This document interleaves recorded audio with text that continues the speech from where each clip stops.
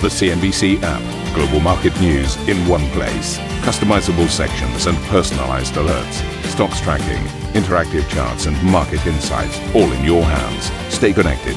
Stay informed. Download the CNBC app today. Happy Monday, everybody. Welcome to Squawk Box with Karen Cho and myself, Steve Sedgwick, and these are your headlines. The Louis Vuitton owner, LVMH, is closer to the little blue box as sources tell CNBC it's reached a deal to buy Tiffany & Co. for $16.3 billion, with an announcement to come as soon as today. Novartis inking a $9.7 billion deal to acquire the US biotech firm Medicines Company in an agreement that will expand the Swiss drug maker's portfolio of heart treatments. Hong Kong anti-government candidates claim victory in local elections as voters turn out in record numbers to show strong support for the city's protest movement. UK Prime Minister Boris Johnson vows to get Brexit done and promises no income tax increases and 50,000 more nurses in a new Conservative Party manifesto.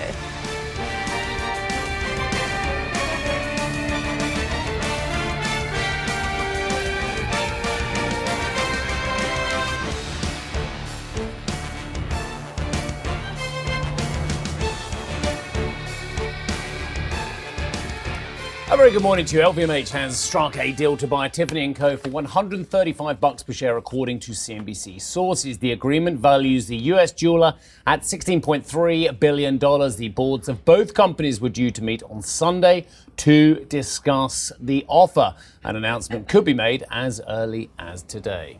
Novartis has agreed to acquire US drug maker The Medicines Company for $9.7 billion. The Swiss company's offer is around a 24% premium to the Medicines Company's closing share price on Friday. Novartis aims to use the US firm's cholesterol-lowering drug to expand its range of cardiovascular treatments. Well, Charlotte joins us in the studio for more to talk about some of the deals, in particular LVMH, which you're standing by for. It was amazing looking at some of the details of the deal and what's reported effectively about $15 higher than the original offer that was lobbed back in October on the 18th. Not much time has elapsed, but a huge increase in the price since day one.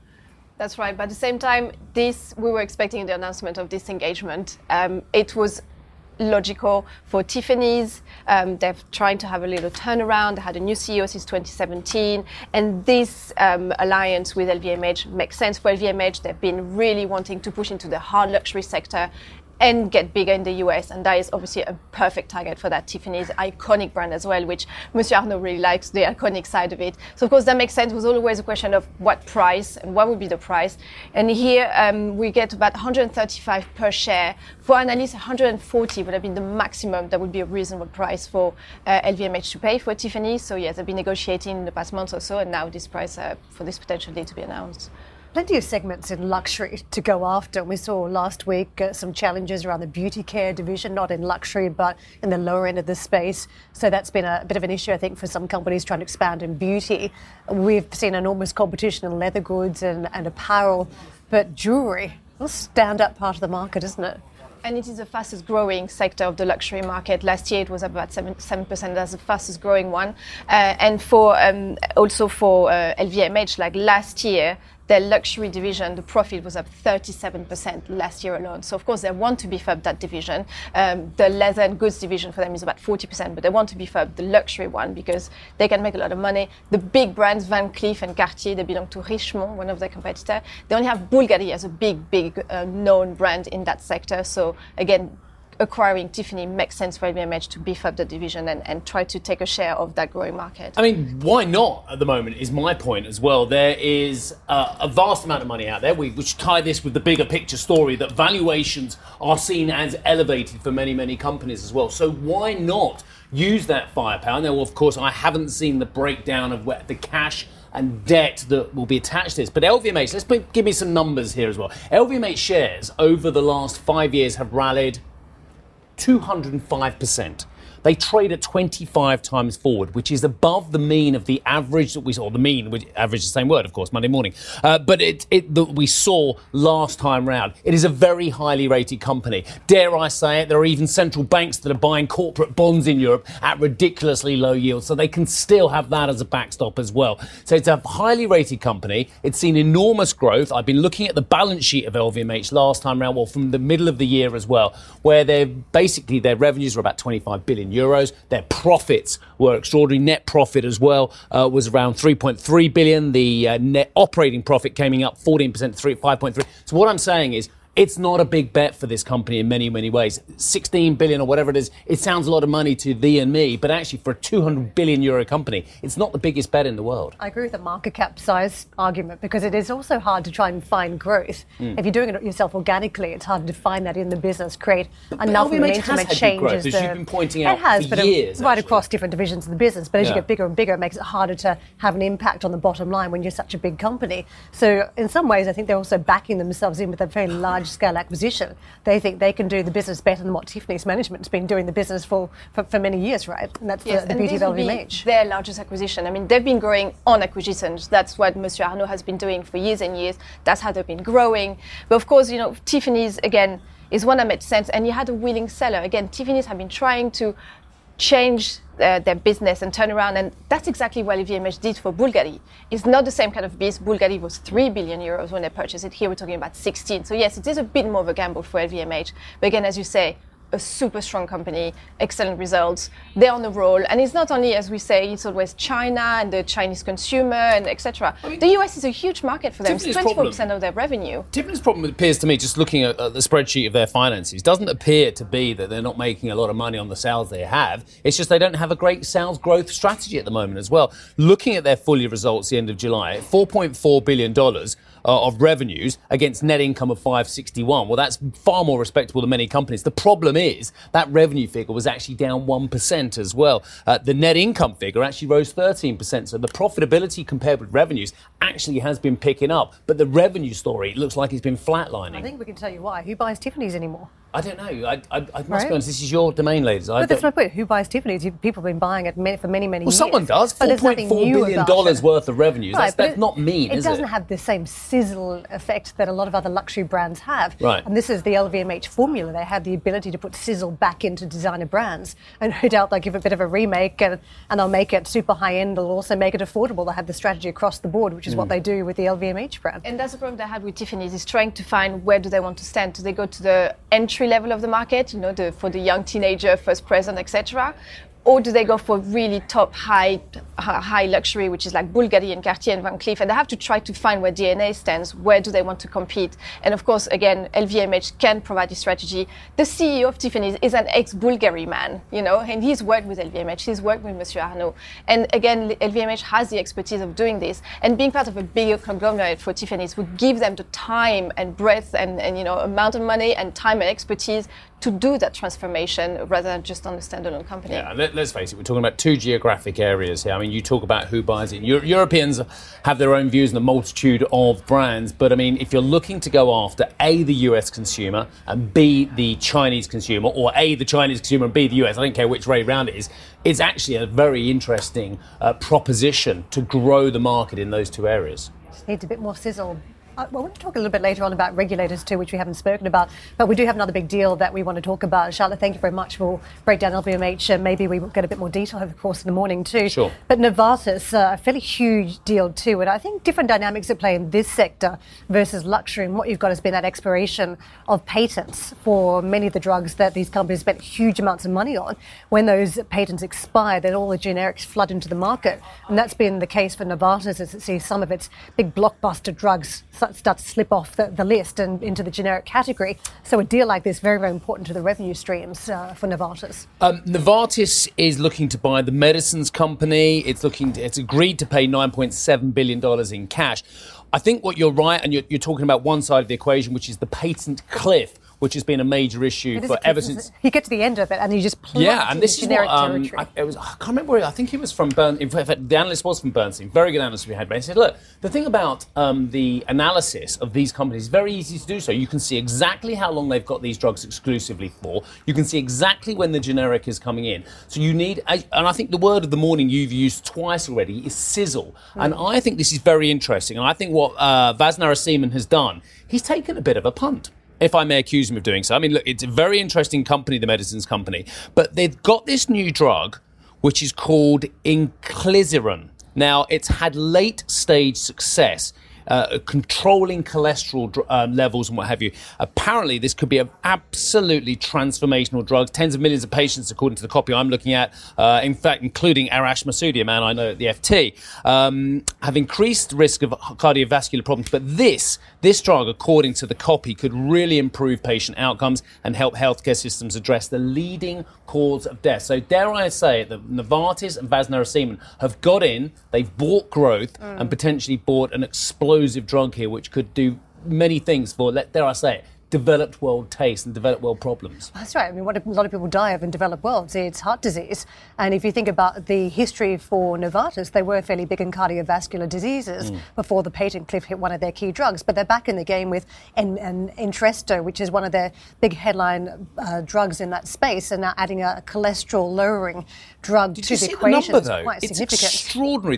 This so-called bad cholesterol suffered by tens of millions of Americans, again, I'm reading the same copy from the FT, can reduce this, apparently, can reduce it by 58%. Now, that's stunning if this works and goes through. The drug has yet to be approved by silencing a gene and reducing a protein that controls the production of the so-called bad cholesterol. That's the science behind it as well.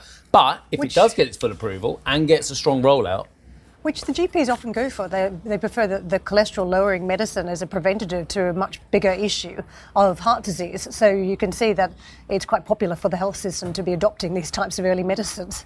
Indeed. Well, let's move that aside. I'm seeing words on my screen, but I'm not seeing it next to my desk, and those words are PG Tips and Liptons. Shall we just wait it out to whatever it is? Just a little word for our friends on the floor management team as well. PG Tips and Lipton. Good old Builder's Tea, two around the set would be lovely right now. Do you know, I'll tell you a story about PG Tips. And she's very of the moment because we've got another very big climate change conference coming up next week in Madrid, which I think Greta Thunberg will be there. You're not telling me they're unsustainable, the old PG Tips. I'm telling you, the lady who got the COP21 deal is, I'd like to say she's a friend of mine. It's Cristiana Figueres, yeah? She was behind the whole thing. She was the one who was herding the cats. Amazing woman. I said, how do you do it? She goes, PG Tips. And there you go. So they are sustainable. Again, I mean, by the way, I'm not paid to endorse anything. So anyway, there are other great tea brands available, which we'll soon find out from the team. PG Tips and Lipton are no longer Unilever's cup of tea, according to The Telegraph. The reports that the consumer goods giant is looking to offload its traditional tea brands. Have you not seen how much I drink? Anyway, Builder's Tea, as Karen says. It comes amid slowing demand for the perfect cuppa. I find that very hard to believe. Anyway, with data from Kantar showing that UK sales fell 3.4% last year. It's true. Have you been down the tea aisle in your chosen supermarket? It used to be, a bit of Tetley, bit of Yorkshire, bit of PG Tips and Liptons, dare I say. Now there are, again, it's like going down the chocolate aisle. There are like 100 different teas. It's very confusing. Well, Licorice teas, in a lot of consumer categories, there's enormous competition. Pure competition. Well, it's the hunt for craft. And actually, there is a very serious point here. Whether you're a brewer, whether you are a cheese maker, whether you're a tea producer, no matter whatever it is, there is this hunt for craft and for localization. Well, dare I say it fits in with one or two themes which we you talked couldn't about. just establish overnight. So where is the brand value in a PG Tips that's been around for many, many years? Yeah. And when you're a startup tea company that can put yourself on par with an established brand, that's very disruptive for these brands and the valuation models. Yeah, there are people who like sophisticated tea. Are you a sophisticated tea lady? I know you're a sophisticated coffee lady. When I have my one tea once a quarter at home, I like a sophisticated tea, but day in, day out. Just a bit of a PG Tips for the Keep it coming, brown and muddy, yeah? Okay, right, moving on. Actually, much more serious story, an extraordinary story, actually. Coming up on the show, Hong Kong's anti-government movement gets a boost with a landslide win in local elections. We'll come to that. And if you just can't get enough of Squawk Box, be sure to tune in to our very own podcast. Head to cnbc.com, Apple Podcasts, Spotify, or wherever you get your podcast to have a listen and download today's episode. For our listeners out there, stick around for some more.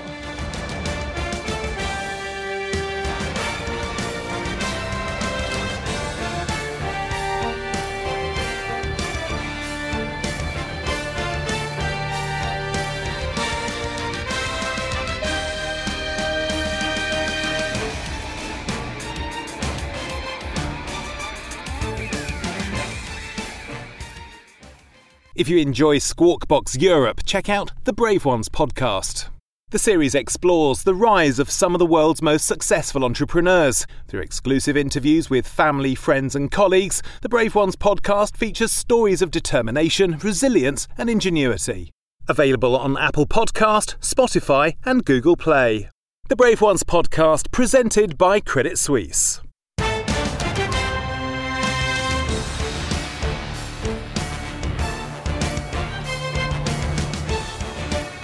Hong Kong's pro-democracy camp has claimed a landslide victory in local elections, with historically high turnout seen as a boost for the anti-government protest movement. Pro-democracy parties gained control in 17 of the city's 18 district councils in a rare weekend free from unrest. A quick look at the Hong Kong market in trade, up 1.6%, 27,000, the handle that we're seeing on the boards. Emily joins us with more from Hong Kong. Emily, just talk us through the ramifications of the vote, the high turnout that we saw, and what that could mean for the protest movement going forward. Yep, that's right, Karen. It was a big weekend here in Hong Kong, and the markets are cheering that the successful election that was held here yesterday, the district councils, and the couple of days of peace in the lead up to that, and the peace that still exists on the back of the elections and the results that we have just got. It was a record voter turnout, 71.2%. We got close to 3 million people heading to the polls just yesterday to make themselves heard. What was up for ballot or up for vote was 452 seats across 18 district councils. And this is the first time that all seats were contested among 1,090 candidates. Now, it was a major win for the Pan Democrats, sweeping 17 of the 18 districts. Opposition had basically holds now the majorities in the 17 out of 18, overtaking the pro-establishment camp, which held all 18 districts in the previous election. Now, record high turnout, as I mentioned, just under 3 million people turning out. These are just low-level elections, neighborhood issues, if you will, like how many trash cans on the street, traffic lights and bus stops, if you will. But with this, I guess the biggest thing that the district council will have is 117 seats in the election committee. Now, the EC is the body of 1,200 individuals that will help choose the next chief executive here in Hong Kong. The CE election is not for another couple of years, so we won't have to think about that just yet. But the fact that it is now stacked with Pan Democrats to hold these 117 seats is a big deal. That's about 10% of the 1,200. So that's important to watch out for. We got a chance to hear from Carrie Lam, Hong Kong's chief executive, on the back of the voting results, and she issued a statement.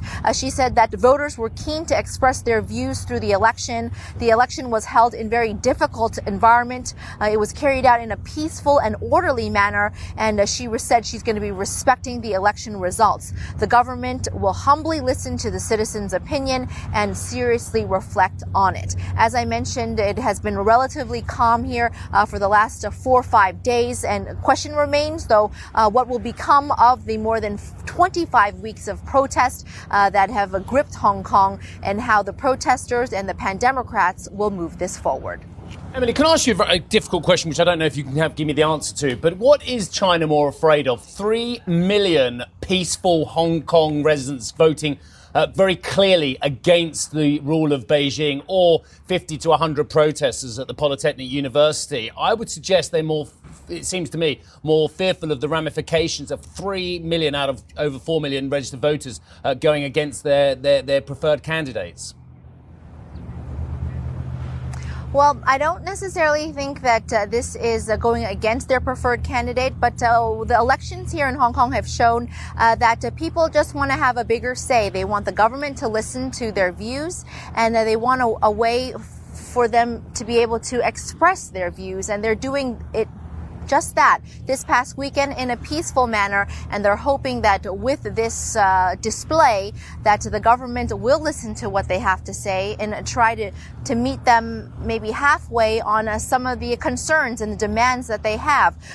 Protesters have asked for 5 demands. It is not clear whether or not the government or Carrie Lam will be giving any more into their demands other than withdrawing the bill, but they do want to have more democracy. They want to have a bigger say in universal suffrage, and they showed the government this weekend that they do have a voice here, and they did it peacefully. So we'll see how the government is going to be picking up the ball. I think the ball is now in the government's court on the way forward and the next step. Excellent. Look, thank you very much indeed for that. And obviously, we're all very pleased it went off peacefully. But what a huge vote. 71% as opposed to 47% in 2015. 4.1 million people registered to vote and more than half the population casting votes, 2.9 million. That is a huge statement towards Beijing and towards Carrie Lam. They want some sort of progress made, and with a fairly large leap forward. Think about the UK. We've got a vote coming up as well, a very significant vote, not voting about bins at local council elections, but voting around the future of the country here come the 12th of December. So will voter turnout be big here as people look for some movement, an issue that's held the country back? Great question. Turnout was pretty good last couple of times. We've obviously with the referendum and the 2017 election. I think people are expecting a good turnout this time around. Right, President Trump, meanwhile, wants a phase one trade deal with China. How many times have we read something along these lines? But won't turn a blind eye to unrest in Hong Kong. That's according to US National Security Advisor Robert O'Brien. The top American security official stressed a preliminary pact is possible still by the end of the year, but said Washington is closely watching developments in the Chinese-ruled city. Legislation supportive of the Hong Kong protest movement has been passed by both the House and the Senate, but the president has not been clear on if he'll sign the bill amid trade negotiations with China. I see markets managing to shrug off some of that red ink as they closed out the trading week, putting some green back onto the Dow, the S&P and Nasdaq, about 4/10 high for the likes of the Dow. But it was a weak trading week over the course of what we saw for the last few days, and effectively the Dow falling, as we saw, about 0.5% over the week, also breaking a 4-week winning streak. And don't forget, we've seen a very long run of green as investors have moved a long way to bank in a phase one trade deal being inked, and also much central bank support in the backdrop from the Fed. So just a little bit of cooling off from that sentiment was a real standout last week. If you're looking for areas of the market that investors were still willing to be invested in, healthcare is standout. Biotech helping to lead the sector higher as it outperformed for the week and also hit a fresh record close in session. But of note too, we've seen more deal activity in the sector with the likes of Novartis going after the medicines company. Quite telling that there's still this chasing of growth going on for many of the major players. Asia today, on the back of the result in Hong Kong, you can see that very strong trade, 1.7% on the back of the very high turnout at local elections. The Chinese market trading up by 0.6%. Shenzhen trading weaker, and you've got the Kospi, very strong session, close to 1% for the South Korean market. The opening calls here in Europe and the early trade this morning looks positive, as you can see. What we saw as we closed out Friday, a very decent trading day for the FTSE here in the UK, 1.2% higher, also helping break a losing streak that you've seen for a couple of sessions. But, and I think the same story too, if you look at the rest of the markets, modestly firmer for the European markets Friday. So we'll look to reinforce that position and also park some of that red ink we saw across the trading week for the European markets. A quick look at how the dollar is trading morning session. It is a little bit firmer versus the Japanese yen, but you can see on the defensive versus some of the more risk-on currencies, the Chinese currency, euro and sterling also making gains versus the US dollar. Let's bring in Vasilios Giannakis, who is head of FX strategy at Bank Lombard Odier. Nice to have you on board with us. So thank you so much for joining us. Just give us a sense of the risk-on tone as we start out the week, because we still have no progress on phase one of a trade deal. Question marks around how much central bank stimulus we can expect next year coming up to the key Christmas season. So what can we anticipate for this week? Well, to be honest, I think pretty much everything hinges on trade developments and the negotiations between US and China. I think it's fair to say that when we went initially through a phase in October where there was some market euphoria back then. We saw risk assets rallying. We saw a very, very bad month for the dollar, actually down 2% on a trade-weighted basis. Now, as we moved into November, now obviously markets started getting a bit more anxious because we were not really getting the decisive headlines that we would like to. But the view here is that we're making incremental steps towards a phase one deal. I think it's fair to say it's going to be a limited deal in scope, in terms that it's not going to cover various aspects, and I suspect it's going to have very little on intellectual property rights.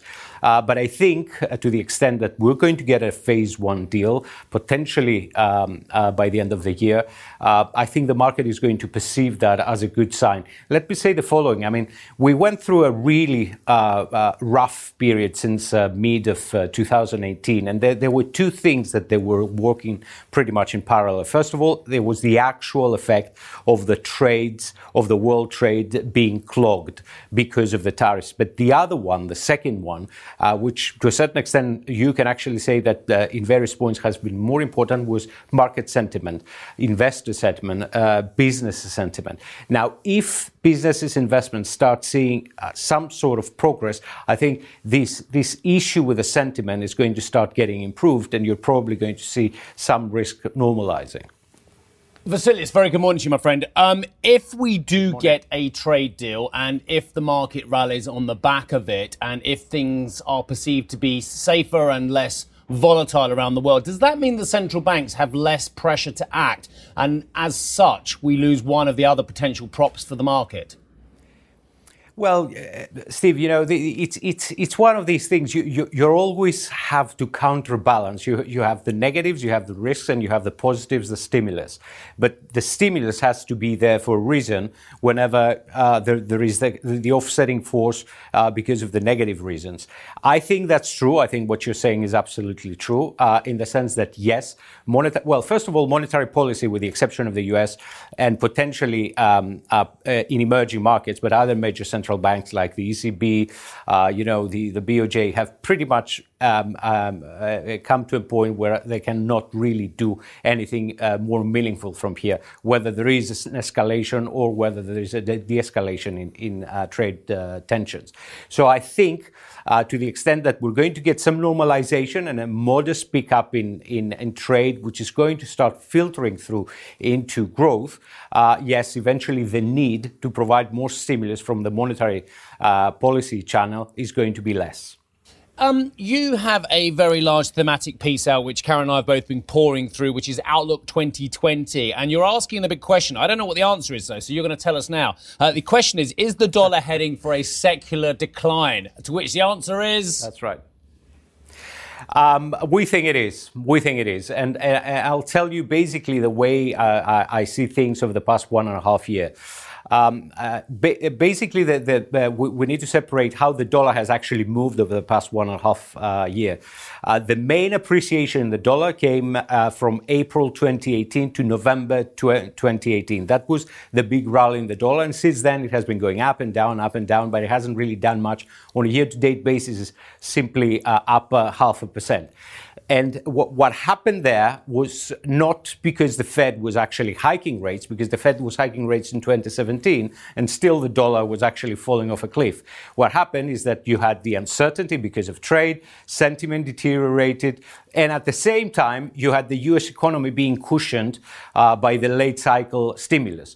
But now, if you get the uncertainty slightly better, you have a dollar which is overvalued, and at the same time, you don't have the fiscal impulses there in the US because they are pretty much fading, then that implies that you're more likely to start moving in a more fundamentally aligned territory, which means that the dollar, the overvalued dollar, should actually start converging lower. Vasilis, a natural question then. What benefits versus the dollar could it be the euro at this point? Well, okay, let me say the following. First of all, in terms of our forecasts going 1 year out, I think we have it at 115. So it's a relatively modest appreciation from here because there is no question that the Eurozone still faces a number of headwinds, especially those that are coming from Germany. But at the same time, let me say what really matters for Eurozone's experts and how it is really being affected by the currency is actually the trade-weighted euro, which basically is used as a proxy for all the various trades that the Eurozone is doing for the rest of the world.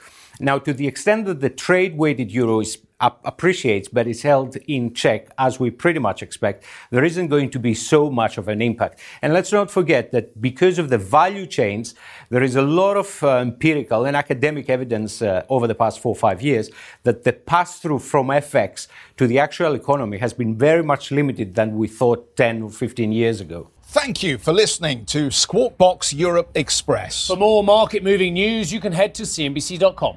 Or join us again on the show with Jeff Cutmore, Steve Sedgwick and Karen Cho, weekdays on CNBC.